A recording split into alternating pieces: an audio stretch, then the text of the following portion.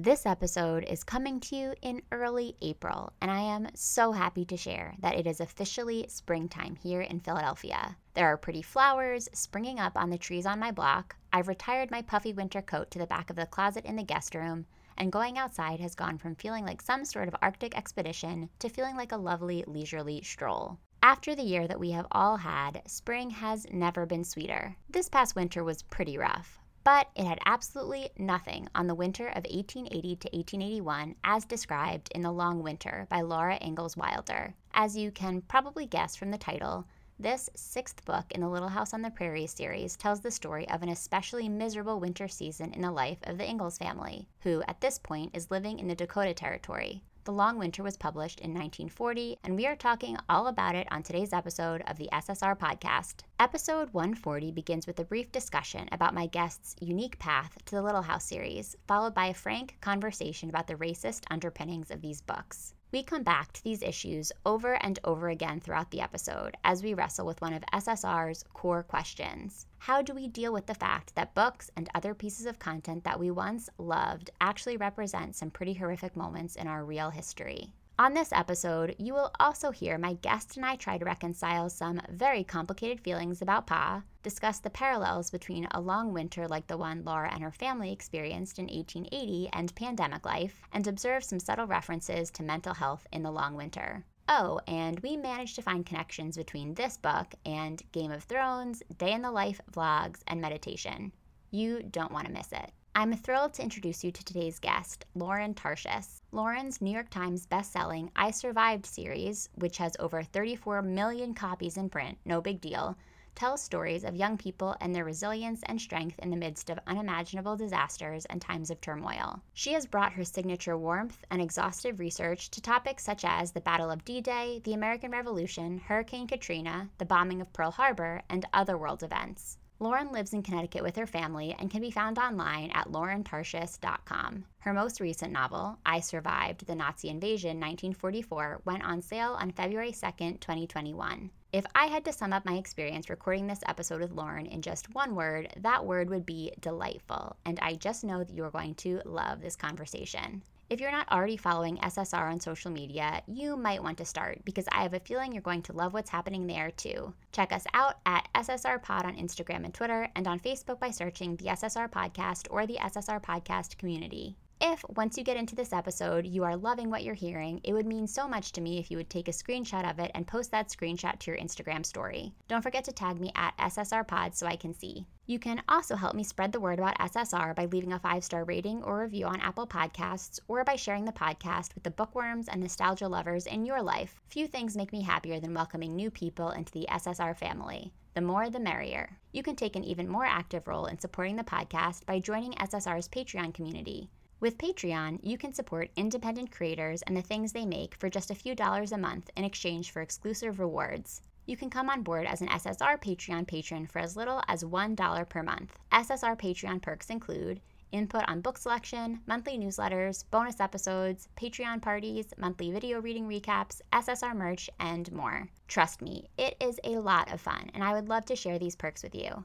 Visit www.patreon.com/SSRpodcast or go to www.ssrpodcast.com and click support at the top of the page. Thank you so much to all of the patrons tuning into this episode. I would also like to take a moment to say a big thank you to everyone out there who is already participating in the brand new SSR Book Club. The book club just launched last week, and our April selections are The Giver and You Should See Me in a Crown. It's free to join the book club, and the amazing leaders who have volunteered to help me put all of this together have so many awesome things planned for the next few months. We would absolutely love to have you. Learn more at www.ssrpodcast.com/SSRbookclub or by tapping the link in SSR's Instagram bio. As always, I would love to give a shout out to my friends at Libro FM, who give us the opportunity to support independent bookstores when we shop for audiobooks. SSR listeners can get a discount on their first audiobook purchase from Libro FM. Go to Libro FM, that's libro.fm, and use code SSRPOD when prompted on the site to get a 2-month audiobook membership for the price of just 1 month. Now let's go to the show. Welcome to the SSR Podcast. You may recognize SSR as an elementary school era abbreviation for silent sustained reading, but if you don't, that's okay. What it stands for here is Shit She Read. Each week, we'll crack the binding on an old school read written for kids or teens and talk about it from a kind of grown up perspective. We'll obsess over heartthrobs, relive the frustrations of middle school, and say an occasional WTF to a beloved author. If we haven't met yet, I'm your host, Allie Hoff-Kosick, freelance writer, lifelong bookworm, and lover of anything covered in rainbow sprinkles. So find your favorite reading spot and a glass of wine. We're about to revisit some literary throwbacks right here on the SSR podcast.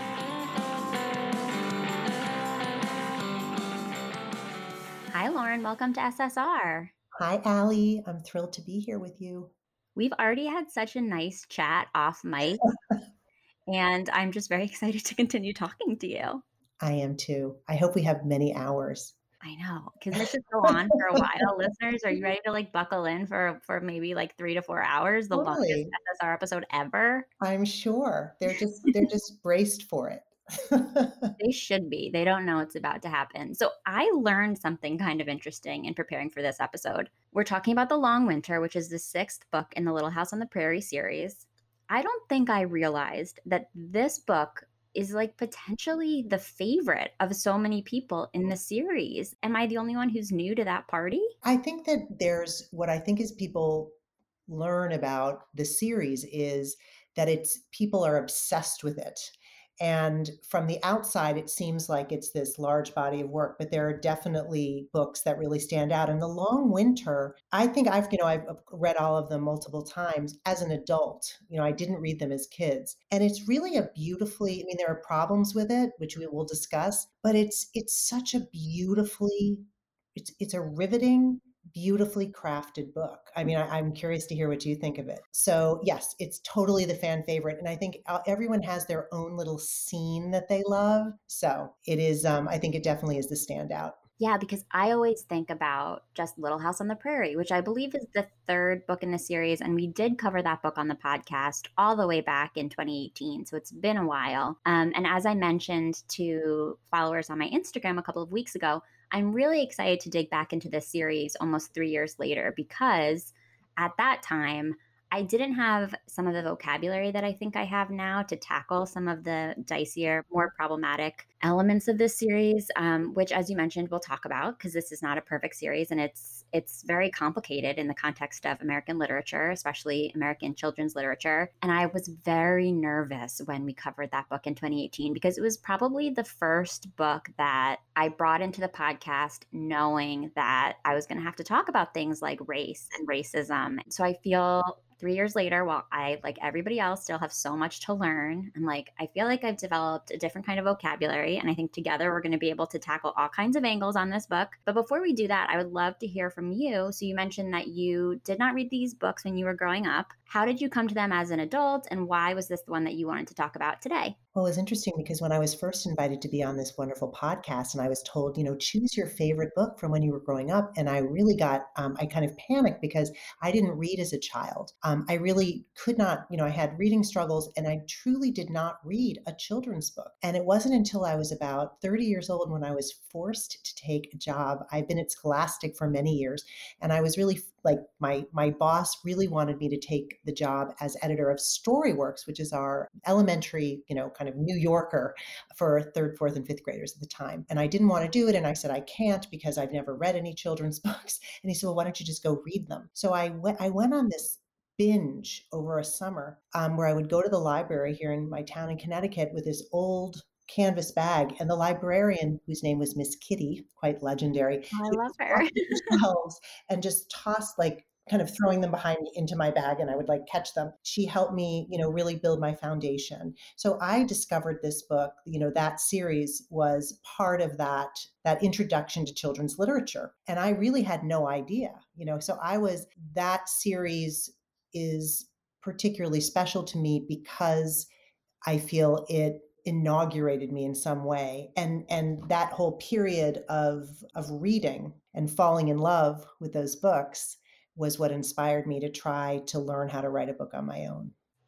That touches my heart. That's so special. So I know it can be hard to remember reading experiences, especially because now you've read so many books of all kinds. Do you remember at all, did it meet your expectations as a series? What did you think you were getting into? And then kind of what did you get out of that first experience with Little House? Well, I had always loved this, the TV show, of course, and I've always been fascinated by that sort of and the prairie, these sort of memoirs. I have a whole collection upstairs. There was a time in my life when I was very drawn to women who had settled on the prairie, and there's a whole genre of these narratives, and it's more complicated now again because, as you said before, that whole period, it was so romanticized, and this notion of like American exceptionalism and the settlers and all of that has become so complicated. And of course now we realize what happened in order for those settlers to be there, the genocide, and the even the word settler is not a generic term. Westward expansion, all of those words have changed in terms of their the nuance, what those really mean. So I have to actually, I was reading these at a more innocent time. I'm old, so this was 25 years ago when I first started reading these, and so I was still very much, I think, enamored and captivated by the mythology of the American West. And so, to answer your question, I think that these books to me embodied that. And I knew nothing about them. I really didn't, except for the show. What happens to a lot of people who fall in love with the Little House series, then you go down the rabbit hole of learning everything about the true story of Laura and her family, which is really complicated. There's some wonderful scholarly works about it, and there's just endless tributaries that you can go down. So I think that what I love about The Long Winter most of all is, even in its complexity, there are so many there are so many entry points for discussion, and some of those discussions are really hard and painful. Also, I just think it's beautiful writing. I bent some pages to share with you. I was curious about your favorites. Yeah, no, I echo everything that you said. It's interesting because I actually recorded a few days ago a bonus episode for our Patreon community about the Little House TV show. And I decided to do that because I was reading this book and I just kind of wanted to go back to it because I grew up watching the show and my parents bought me like the box set of all of the VHS tapes. And so I watched the pilot episode, which is like a 2-hour movie or the equivalent of that. And so I feel like I've sort of been in some version of that rabbit hole over the last couple of days, which has been interesting. Also processing like everything that I've learned and trying to figure out how to reconcile the romanticization that even I perceived when I was a kid immersed in this world with what I know to be true now as I take in this pop culture and prepare to have conversations like this one. So I think before we get into all of the wonderful things about this book, I do just want to take a moment up front to once again acknowledge plain and simple the issues with the Little House on the Prairie series, because I think it's important, of course, to like set up the context for this and to just lay the groundwork that we have some work to do as a country on like how we are presenting these kinds of stories. So I'll share kind of my moment here and then I'd love to have you jump in. I think that generally speaking, where we need to be careful with a series like Little House on the Prairie is that it makes heroes of white families, white men in particular, really, who played a role knowingly in eradicating, in killing, in taking land and homes and space away from Indigenous Native American people who were here first. And while there is some acknowledgement, especially in Little House on the Prairie, like the book, where we have Pa and Laura who like sort of explicitly are like, they were here first. Right. And you get that a little bit more in the TV show because it was made in the 70s. And like, I think we'd realize that we need to clean up our act a little bit. The sort of overall historical context of this remains the same, which is that we are celebrating and like romanticizing and idealizing this time that was extremely horrific for many people. And those people's stories have more often than not been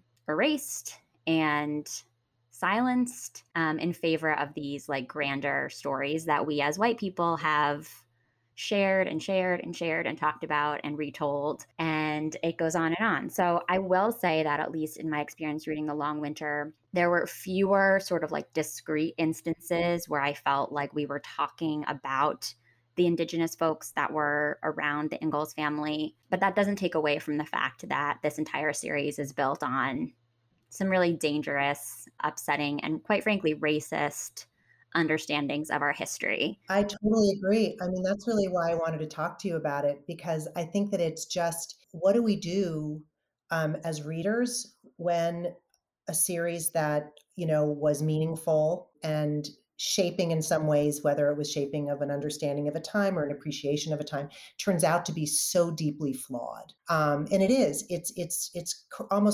corrupt. In so many ways. And even what I think is really interesting because I think you said that so I agree with everything you said about that and just so many of the books that are set during that time, even My Antonia are problematic in the same way. But the other thing that I think is really interesting, Allie, now is how I think that this book also glorifies this sort of, how do I put it? Well, Rose Wilder, who's Laura's daughter, was one of the founders of the libertarian movement. And this idea of a sort of suspicion of government. One of the most interesting things to me about the whole series is that right in The Long Winter, they talk about, we're Americans, God made us self-reliant, we were born free, and Pa really looks down. They're in a little, I think it's a little house on the prairie where they come upon a couple who are sort of in a wrecked prairie schooner and they're in terrible shape. And Pa's like, well, if you can't take care of yourself, you shouldn't have taken, you shouldn't be here.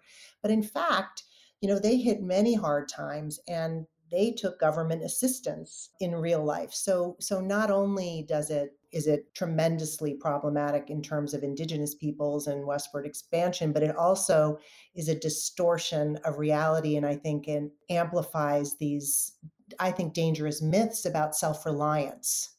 That people who can't make it through the long winter don't deserve our understanding or our help. There's this emphasis on grit, which I think I have Yes. so much to say about with respect to this book specifically and how it works into like our broader understanding of who we are. But of course, in 2021, that conversation about like who we are and who's included in that and who we have habitually excluded from that for so long, that's changed and it's a lot more complicated and it's a lot more nuanced. And I'm glad that we're understanding that it needs to be more nuanced. But that was not the lens through which Laura Ingalls Wilder was writing this book. And it was not the lens through which her daughter, Rose Wilder, was editing them and getting them out into the world. So I just think it's really important that we set all this up. And I know that it's really hard for listeners. I know so many people hold these books so close to their hearts, and I get it. Like that is the journey that I have been on with this podcast. I totally understand. And I just wanted to call out, I found so many interesting essays and stories about the long winter, which I'll link in the show notes for this episode. But I did want to share a couple of excerpts from one essay in particular that came from a newsletter or a blog called Culture Study, and it's called The Call of the Long Winter. And it kind of relates the long winter to this pandemic that we've all been through and the sort of complicated nature of like the times we were living in throughout this pandemic to the complicated nature of the times that the Ingalls family was living in during the winter of 1880 to 1881. So if it's okay with you, I just want to go ahead and Oh, share that some sounds so pieces. fascinating. It's pretty fascinating. Yeah, I can send you the link if you're interested. Oh, there's so many things I wanted to share. Let me pull out some of my favorite ones. Okay. But there also comes an age when you can actually analyze and process what literature is doing instead of just where the plot is going. You can reread these books as adults, at which point, as one recent rereader put it to me, the racism really pops out despite the naturalizing attempts of the narrative. Does that, quote, ruin the pleasure I had as a kid in reading these books? I mean, the narrative itself should be ruined if that's what we choose to call being honest about the literal and figurative erasure of Indigenous people. But here's the thing, the pleasure you're remembering was pleasure just in reading, not necessarily the content. What's precious was that time, either spent by yourself and in your mind, or with whoever was reading that book to you, not these books.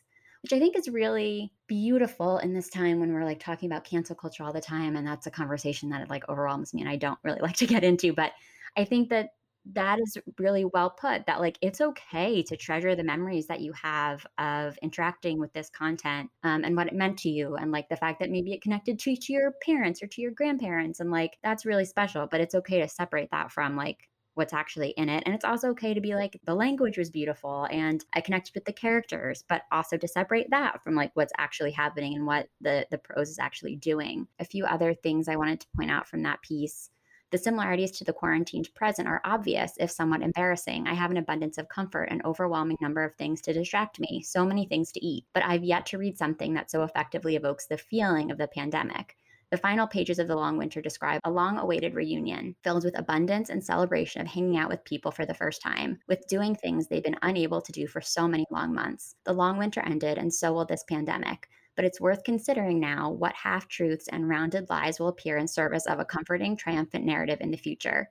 So much about this country is broken. How and when do we stop telling ourselves stories and actually fix it? How good is that? That's so good. And I also realize how not in touch with myself I am because I now realize, of course, that's why I probably was drawn to this book when I was asked to pick one for this because she's so right. That's exactly what it's like. That last those when they're starving and they're grinding the wheat in the coffee mill and they're completely cut off from the world because the trains can't come. And then when that Christmas barrel arrives and people show up, I think that is beautifully put. And then what do you know what do we make of all this? What do we do with these stories? Right. It blew my mind a little bit, and it did Yeah. make me think about someday 40, 50, 60, 70, 80 years from now. I hope that we're able to tell like the full truth about everything that happened during this time. So now that we have that very important historical context established in this conversation, let's get into the long winter. So, as I mentioned before, it's the sixth of 9 books in the Little House series. It was published in 1940. It received a Newbery Honor in 1941. I didn't realize that 4 of these books had received Newbery Honors. That must have been very early in the world of the Newbery, very shortly after it was established, I would think. I don't even know when it was established, but I'm sure you're right. probably like at this time. So I thought that was kind of a fun fact. And this book takes place between the winter of 1880 and the spring of 1881 when Laura is 14, which is just an interesting age anyway. What was your experience getting back in touch with these characters? What was your first impression of Laura, getting to meet her again for this reread? I think that what I'm most struck by is how well Laura, the author, and, whether or not Rose had a heavy hand in this, we don't really know. I think her biographer doesn't really think that Rose was as much of the crafter as some have suggested. But how true how true they are to each other, how consistent the characters are from the first book to the end. I don't know if you thought that. And how what I did really appreciate about Laura is that there's a certain self-awareness about her that is, she knows that she isn't as good as Mary. She wishes she was. She knows how she should sew the sheet perfectly because that's how you do it. She has such a sense of what is right, as it's instilled, but then she doesn't quite like it. She doesn't quite want to do it. Pa being such a sexist pig, but still lovable with his fiddle, and all that. So there's a certain, maybe it was the sort of essential, the sort of the I don't want to say goodness because that's really not the term, but there's a really heartfelt quality to these characters. The story gave me that same warm feeling, but that just then back to our the caveat of how it's a sort of it was a very guilty pleasure, and each time I read it, what's wrong with it becomes more unfortunately stark. What did you think of the characters? Well, speaking of things that are wrong, I just have to say that for me, Pa is the most complicated because I have a hard time separating him from Michael Landon, who I'm Oh, sorry is dead sexy. I know. I can't. He's so beautiful. And he Watching was so this, dear, and we're all ruined by Mike. All of us, we're all wrecked by Michael Landon in Little House on the Prairie show. it's not the same Pa, and that's Yeah, really I hard. And know. because I literally just watched the show last week, and I grew up watching it, but obviously I was just like, it's Pa. And as listeners know, my dad is a girl dad. I have sisters, and so having grown up with the show, I was like, my dad is just like Pa. And I think, he shares some attributes in terms of like being very just like very solidly good, like a solidly good person who wants to teach his daughters to be solidly good people. And I think I sense that in the Pa from the TV show. And I think that that exists in the book Pa, but the Pa in the TV show is just a little less complicated. He's honest. He is more positive. He's not as overtly racist. So, yeah, I think the Pa realization, just like when I read the other book for the podcast a couple of years ago, I was like, oh, this is such a letdown, especially because I was watching the show within the same week. It's just like not the same guy. It's true. And then we have to overlay. It's very complicated because we have Michael Landon, who we love. Right. and who is perfect. Then we have Pa in this, who's just, but then you have the real Pa when Yeah. you really dig in, Carolyn Fraser's book, or even in Pioneer, and you see just a very different, he probably wasn't a very good farmer. Yeah. He was a little, he seems, I sort of feel like he's like in the modern version, he would just be kind of a guy who just like couldn't keep his act together. He was, he was restless, and he was constantly uprooting the family. I mean, Right. he could, certainly he was hardy and, not afraid of hard work, but he's not a character who is appealing and comforting, except for his fiddle playing, which I do quite like. Yeah, I do like that too. But it hit me more actually because I was reading the book and then watching the show at the same time. The way I read him this time around was different. And I think it's because I'm 30 years old now. And I sort of, especially as I was watching the pilot episode of the show, I sort of was like thinking about if one of my younger siblings or something was dating somebody like Pa. I would be like, "This guy needs to get his act together," and that's a very Right. patriarchal attitude because, like, of course, in the show, it's like, "Well, this it's his responsibility to take care of his family, and it's up to him. If he wants to leave us in Wisconsin, then she has to go, and, like, that sucks, but bye." You know? But in the show, I was like, "Ma's family must think that he is a loser." I think they did. Yeah. I think they really did. And, there's so many, I mean, that's again, I think part of the enduring, you asked early, one of the first questions was about, why is the, why does this still have such a fan base among older, people who keep going back to it? And I do think it's because of the complexity, and because as you learn more, and just as you're saying, then you start to think, wait a minute, he was not a dreamy, adventurer. He was kind of, what was he running away from? Mhm. And Alonzo, and then there's a whole other, and then that's a whole other story of Alonzo, and what attracts Laura to him. And so I don't know if we're not going to, we could endlessly talk about the flaws of Pa and Ma too, I have to say. Yeah. Well, we're gonna talk for 4 hours. We already Okay, agreed. but that's We're right. gonna We've got a lot so of time. We can really be very granular in our analysis. pace yourself. You have plenty of time. No, so Pa is super complicated. Michael Landon can get away with being complicated. I don't know if Pa on the page, it's hard for me to give him quite as much latitude. But I think Laura really is pretty timeless as a character, which I think is one of the reasons that these do endure. And I think she, as a character, is probably one of the reasons that people have such a hard time letting go of this and distancing themselves because there's just something about her that I think appeals to everyone. She's such a middle child in all of the stereotypical ways. She, like you said, she wants to be as sort of virtuous and good and considerate and kind and sweet as Mary. She's also trying to be like more grown up than Carrie, her younger sister, which is such a hard place to be. And she's so real. And I think one of the things that I was really interested in this book was that I feel like there was some exploration of her mental health a little bit in this book. And mental health is also something I think a lot of us have developed a different vocabulary around over the last year or so. But Laura has some social anxiety, which I thought was really interesting because the big transition in this book is that anticipating the terrible winter, the Ingalls family moves from they describe it as like the shanty, like out on the claim because it's not insulated. They can't stay warm. And they're also so far from town that if there's snow, they have absolutely zero access to resources. They can't get to the train. Joke's on them because the train's going to stop coming. So they decide to move to Pa's store, which is in the town. I think there are like 70 or 80 people, which is so fascinating to think about in itself. Right, right. Yeah. Laura's having a lot of trouble thinking about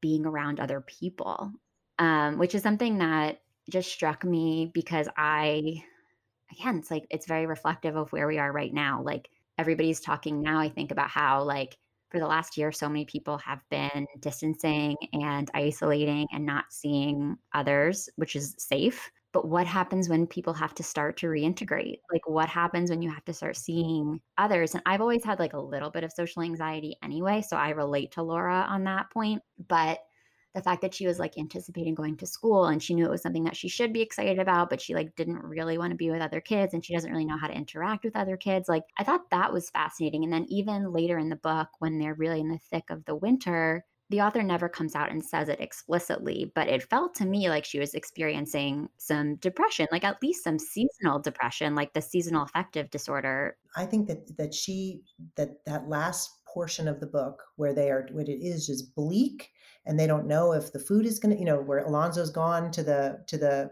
hopefully bring back some wheat, but they're starving, they're freezing cold, it's dark, and it is really analogous to this. There was no it was there was thin hope, and they were relying on each other and they were really required to be drawing from their own inner strength. And at a certain point, if that is not how does that regenerate? And I think you're right. I think it really, I think it is it's a deeply depressive environment. I hadn't thought of that either, Allie. It made me really sad, but I also like, we're just now coming out of winter as you and I are talking, and I don't know about you, but the winter layered on top of everything that we're managing with COVID-19, everything was so heavy, and it still is. We're still working our way out of everything that's going on in the world, but I just related to her so much, and I thought that what was so fascinating was, like, how little they had to do, which the blog or the,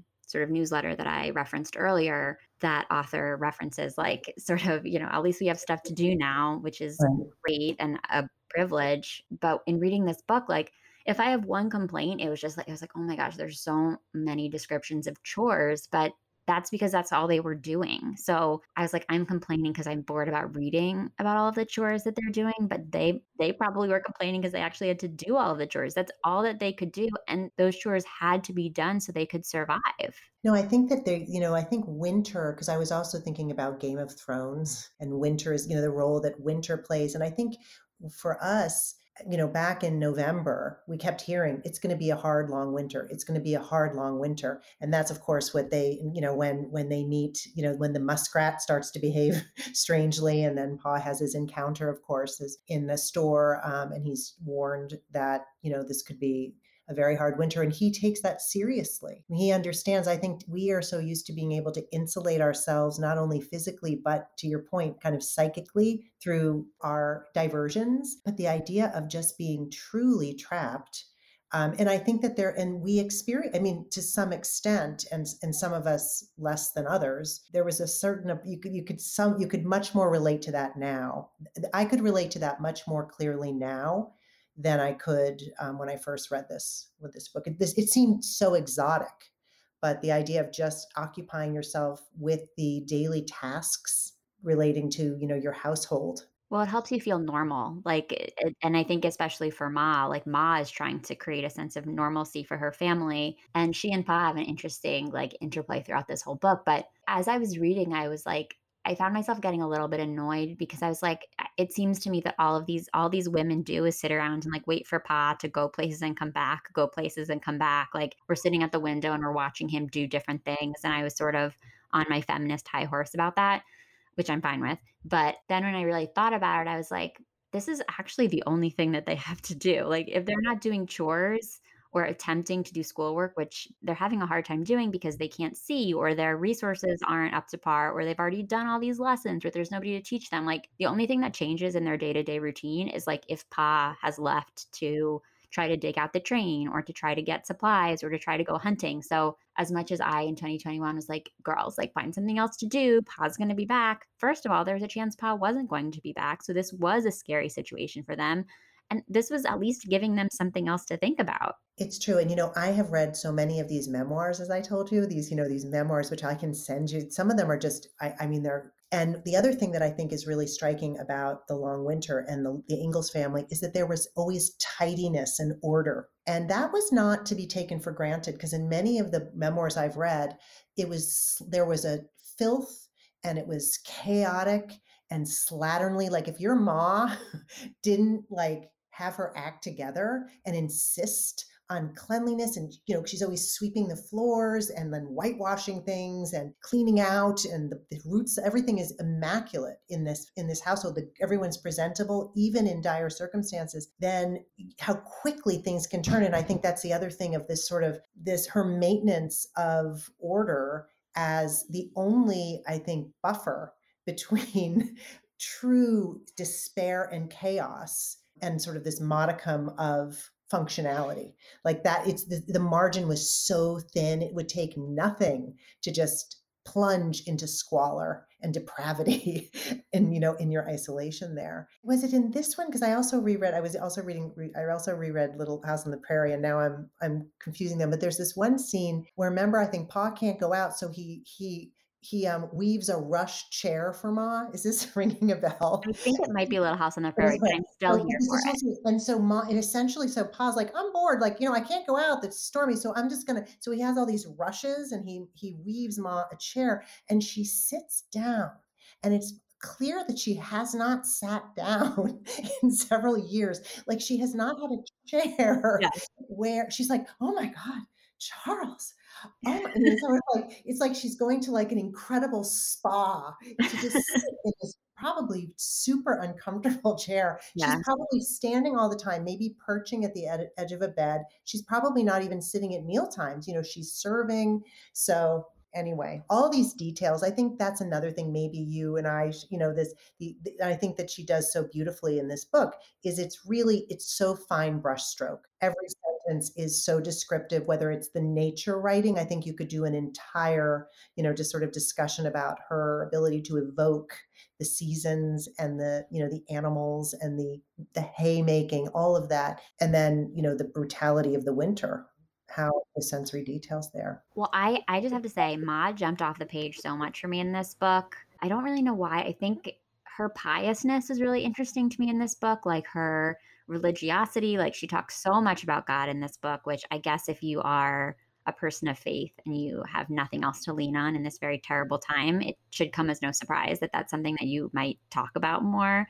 You're saying a lot of prayers, you're counting your blessings, all of those things. I think I'm also always reminded when I read a book set in this time period, making assumptions that are probably true, but might not be entirely true. I'm always reminded of like how young these parents are because at this time in history, you have to assume that like people are getting married at 19, 20, 21. They're starting to have children around the same age. Charles and Caroline, they can't be older than like 35 years. They're your age, Allie. I mean, they might I be mean, younger. I think they. I didn't look into this, but I would even think they might have gotten married even younger. Yeah.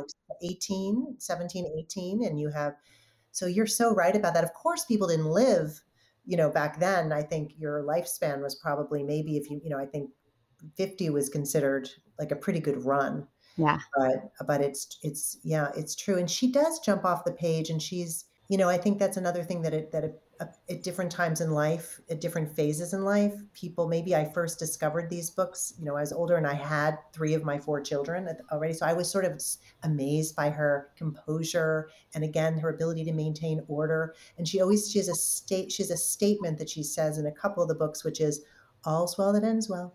Like the most horrible thing can happen in the whole world. Like they get malaria in one of them and they almost die. And there's, it's just all's well that ends well. We're just not going to dwell. And I'm so not like that. I Yeah. really want to like really plunge into review what happened in Yeah. great detail. So The full analysis. I can't right, you have it can't rest until you've analyzed the whole thing. I'm very in touch with that feeling. But we get to see Ma snap at the end of the book, which I yes, yes. loved. The whole book, she's like so optimistic. Pa is actually kind of getting frustrated more. And because I just watched the show, sort of the most recent memory I had was of Ma being really annoyed because Pa is dragging her across the country away from her family. And she's like, can we just settle somewhere, please? And he's like, no, it's not my dream yet. But in this book, it's kind of the opposite in that Pa, he's the one who's like, no, this winter's bad. Like, I know it's going to be Yeah, bad. It's going to yeah. keep getting worse. I don't have high hopes. We have to buckle down and like really be careful. And Mom is just like, it's going to be fine. All's well that ends well kind of attitude.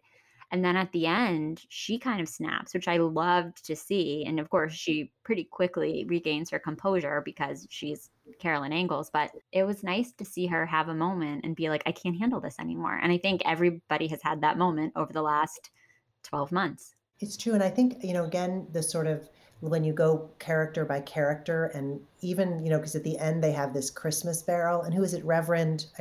It was Reverend, what was his name who sent the barrel? I'm looking here.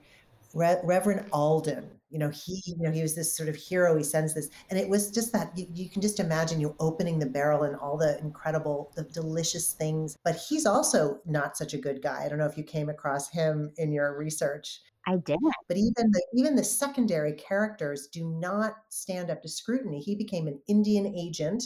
He was kind of drum out of town. He was not, he was sort of is he kind of in the end was sort of like a kind of a shabby Tammany Hall kind of character. He had his wife on the payroll when he was working for the Indian Service. So I think that that's at all times when I'm reading this, it's this juxtaposition of this sort of this, it's almost, the mythology of it and the beauty of the writing, and then the very right below the veneer, the reality of who these people were and what they stood for.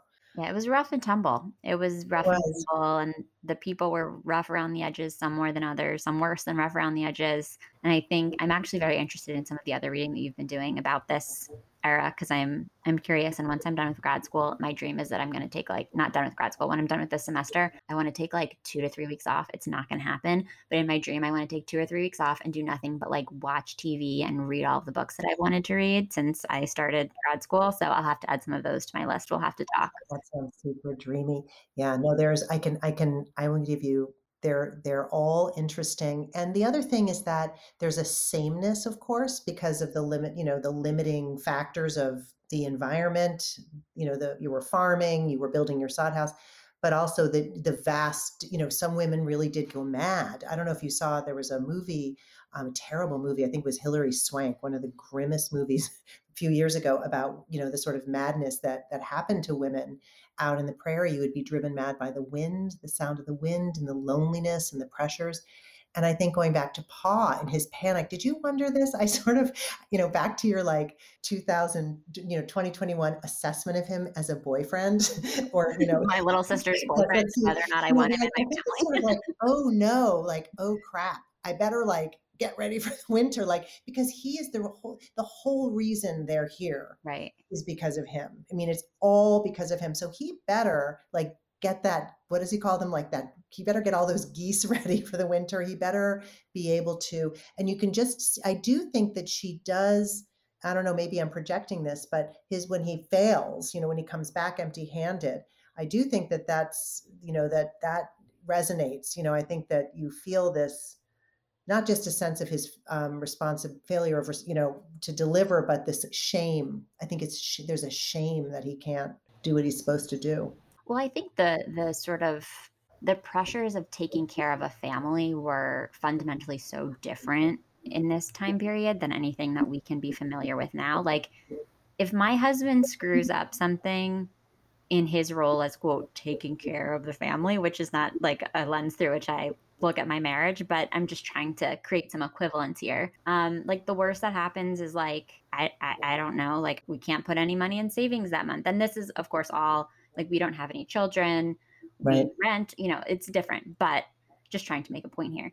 If Pa messes up and he lets his wife down, the whole family could literally die. No, and it's really true. And I think what's also striking, and this comes out because I wrote about the I've explored this book through a variety of lenses. There was the first read, then I wrote about the children's blizzard, which is this iconic blizzard that happened in 1888, and that's right where they were, right in it smack center of the Dakotas and down. And I was really, there's a tremendous amount of accuracy. The meteorology in this book is very accurate. And one of the things that really comes out is not only are you're taking care of your family, and if you fail, your family could starve, but as you see in this book, you can't depend on the community to help you because they don't have anything either. And that's the margin is that slim. So if your crops fail, everyone is subjected to the same weather factors, and people simply don't have the extra food to share with you. So that's the other. So you could also, so if you and your husband decide you didn't want to work all month, you could always you could come here to my house and I would, give you dinner. You could stay with us, Yeah. but they don't. That's I think another really a haunting thing about those communities and how many of the communities never really coalesced. And became functional, intertwined, truly communities that had the ability to respond to something, a setback, in a really resilient way because everyone was just completely exposed. Yeah, everybody's walking a very thin Yeah. line of survival. We can't have this conversation without talking about Almanzo Wilder. I think that's how his name is pronounced. Is it Almanzo? Almanzo, there's What an was M the in there.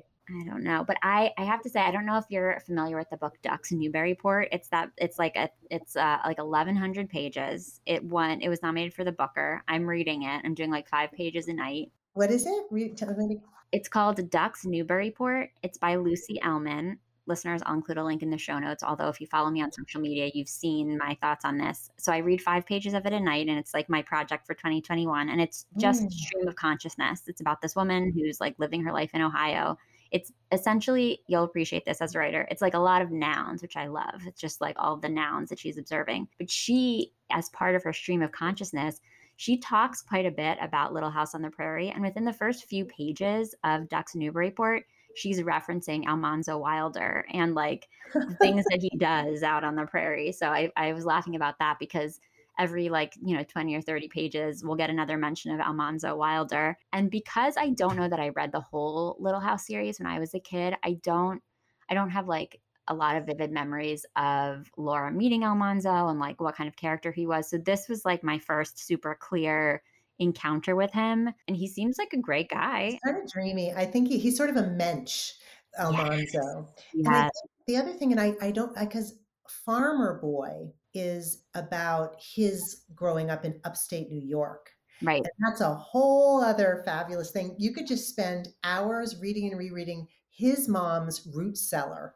He comes from this big family, and he's growing up in this orchard. And it's such, talk about romanticization. I don't know what was really going on there, and I don't really know. I mean, they had hard time. They had very hard times. He had a stroke, didn't he? Quite young, if I'm recalling. They had a lot of they certainly had a lot of hardship even after they left the wilds. Yeah. But in this book, he's like all the things that I feel like Pa could be, or all the things that maybe I thought Pa was when I was a kid. Yeah. And I feel like that might kind of be who this guy is. He really genuinely is a hard worker. Like he's set out to claim his land, as problematic as that is. I'm not going to pretend that it's not, but in the context of this history and the decisions that he made, he at least is approaching it with like a really impressive work ethic. He seems to have a plan. He wants to take care of other people. He's bending the rules a little bit. He's not technically old enough to claim his land, but he's going to, and he realizes that the government doesn't really care, and so he's just going to take the opportunity. And then he is the one who sets out, even though he doesn't need the food, like he's Right. good, Yeah. he's fine, but he realizes that this whole town at the end of the long winter they have nothing. Everybody's starving. And he and his little friend, Cap Garland, his little pal, I feel like he's like his sidekick. Yeah. They trek 20 miles to find wheat to feed the town. He's the only one who does it. And he, like I said, he doesn't need to. So he is the hero. We are not seeing a romance blooming between the two of them yet, but we're definitely seeing like the groundwork being laid. I agree with you completely. And there's some very, he's always, I think he comes off in all of the books, because when Laura is a school teacher and she's very miserable, he's someone who really always puts himself out. He's very selfless. Whereas Pa, it's even in the worshiping of Pa, there is this, I don't think it's all about his dream and his instinct and his, what he thinks they should be doing. And also, of course, with Almanzo, he's by himself. So if something goes wrong, he's not taking his whole family down. Yeah, I really enjoyed him. It made me want to read more of the books that are later in the series to see how their relationship plays out. But as we get closer to the end of our hour, I mean, I know we're going to keep talking for another 3 hours separately. I'd love to know what some of your favorite moments of the book were, because I know you mentioned that you had noted them, and I'd love to hear about those passages or those scenes that brought you a little extra happiness. Well, I think when because I write so much about these, natural disasters, and I was even now, I've read so much now about blizzards because, I wrote this children's blizzard book. This was a few books ago.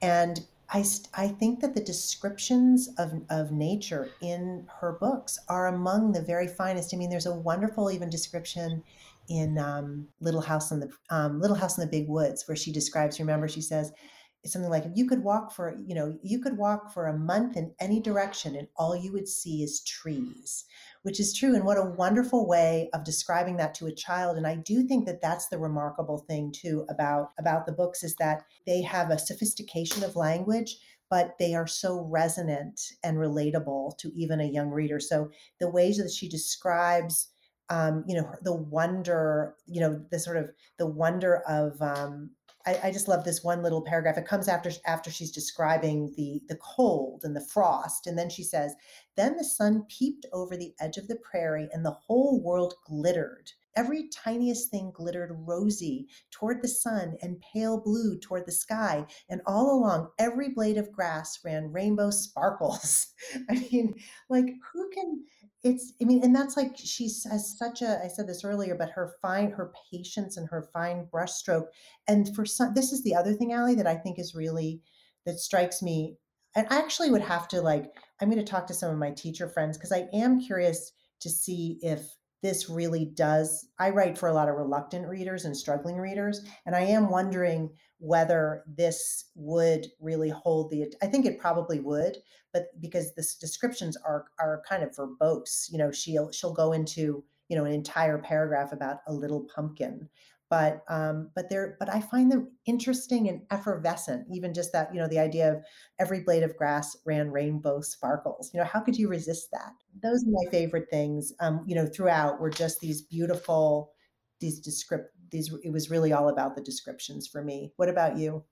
I loved all of the descriptions of the food, and I think it's obvious that she was trying to sort of show readers the importance of food because the Ingalls family is not getting much of it, but just in the specific ways that she was talking about, like the brown bread and the bread that sometimes had butter and sometimes didn't have butter. And there was like a green pumpkin pie and like the different kinds of meat that they would very occasionally get. And like, it's so interesting because when I covered the first Little House book, Little House on the Prairie, 3 years ago, one of my friends was on, and she at the time she was a teacher and she developed a curriculum, and so we were talking about it from that perspective, and we were joking about how, like, for some reason there are these words from Little House on the Prairie that we've kind of always been obsessed with, and we think it's because of these books, one of them being molasses, like we're fascinated by molasses, and the other one being muslin. Like, we both remembered the muslin dresses, and it's funny, it's just occurring to me now that, like, because we were talking on that episode about, why did we think about these things so much? And I'm like, maybe it's because of these books. She repeated these words over and over. It's not like we read the word muslin one time and we were like, oh, that sounds cool, I'm going to remember it until I'm 30. It's because throughout this whole series, these little details work their way in over and over and over, and we don't know what those things are, and so we're fascinated by them. And so even in this book, I think I was attuned to those moments, like the domestic moments that are just like so different from our domestic lives now, and how those words for some reason have still like buried themselves in my brain. I think the last thing that I would ask you is, if you think this is a crazy thought. As I think another thing many of us have explored during the pandemic is mindfulness. And, like, I've been reading a lot of Pema Chodron and these, Sharon Salzberg, these sort of meditation teachers. And there is something very meditative Mm, in the life of, and in the moment. And even you were saying about the food, the idea of everything is done, if you're sewing it stitch by stitch by stitch, you're only thinking about sewing that sheet the right way. And if Ma's making a pie with a little bit, with the green pumpkin in it, we don't know if it's going to be delicious, but it's going to be done just right. mm. We don't know. And she says, we don't know if it's how it's going to taste until it's done, but she still does it perfectly. And I think maybe there is something about that that has a sort of timeless appeal, is that they're rituals, but there's also a great respect, a reverence for just the day to day, the moments that build your day.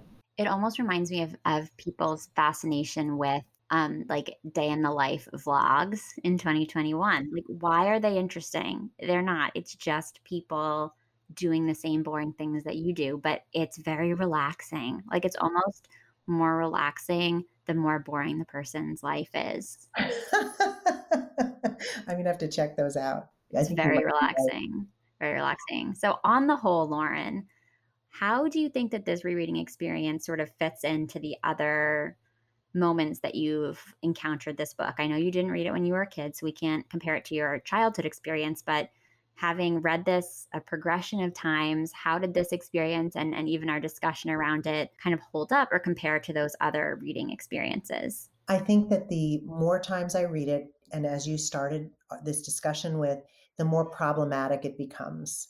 And the more I do question, because there's only, people will say, well, there's only that, couple of lines. Is it really that bad? Well, yes, it is. It's terrible. And then, most important, and the most heartbreaking really is the realization that I think you put it very eloquently, is that the entire series is built on a foundation of a terrible crime in our history that is utterly unresolved, that we haven't even begun to really explore properly, as a society. So I think that's what I was really, it was this strange pivoting between, oh, that beautiful description, and oh my gosh, this is terrible and tragic, and that Rose Wilder sounds very crazy, So I think but that's okay. And I think what you also said is, it's okay to, I think, be willing to, as a reader, countenance all of the different cross currents, and being uncomfortable, and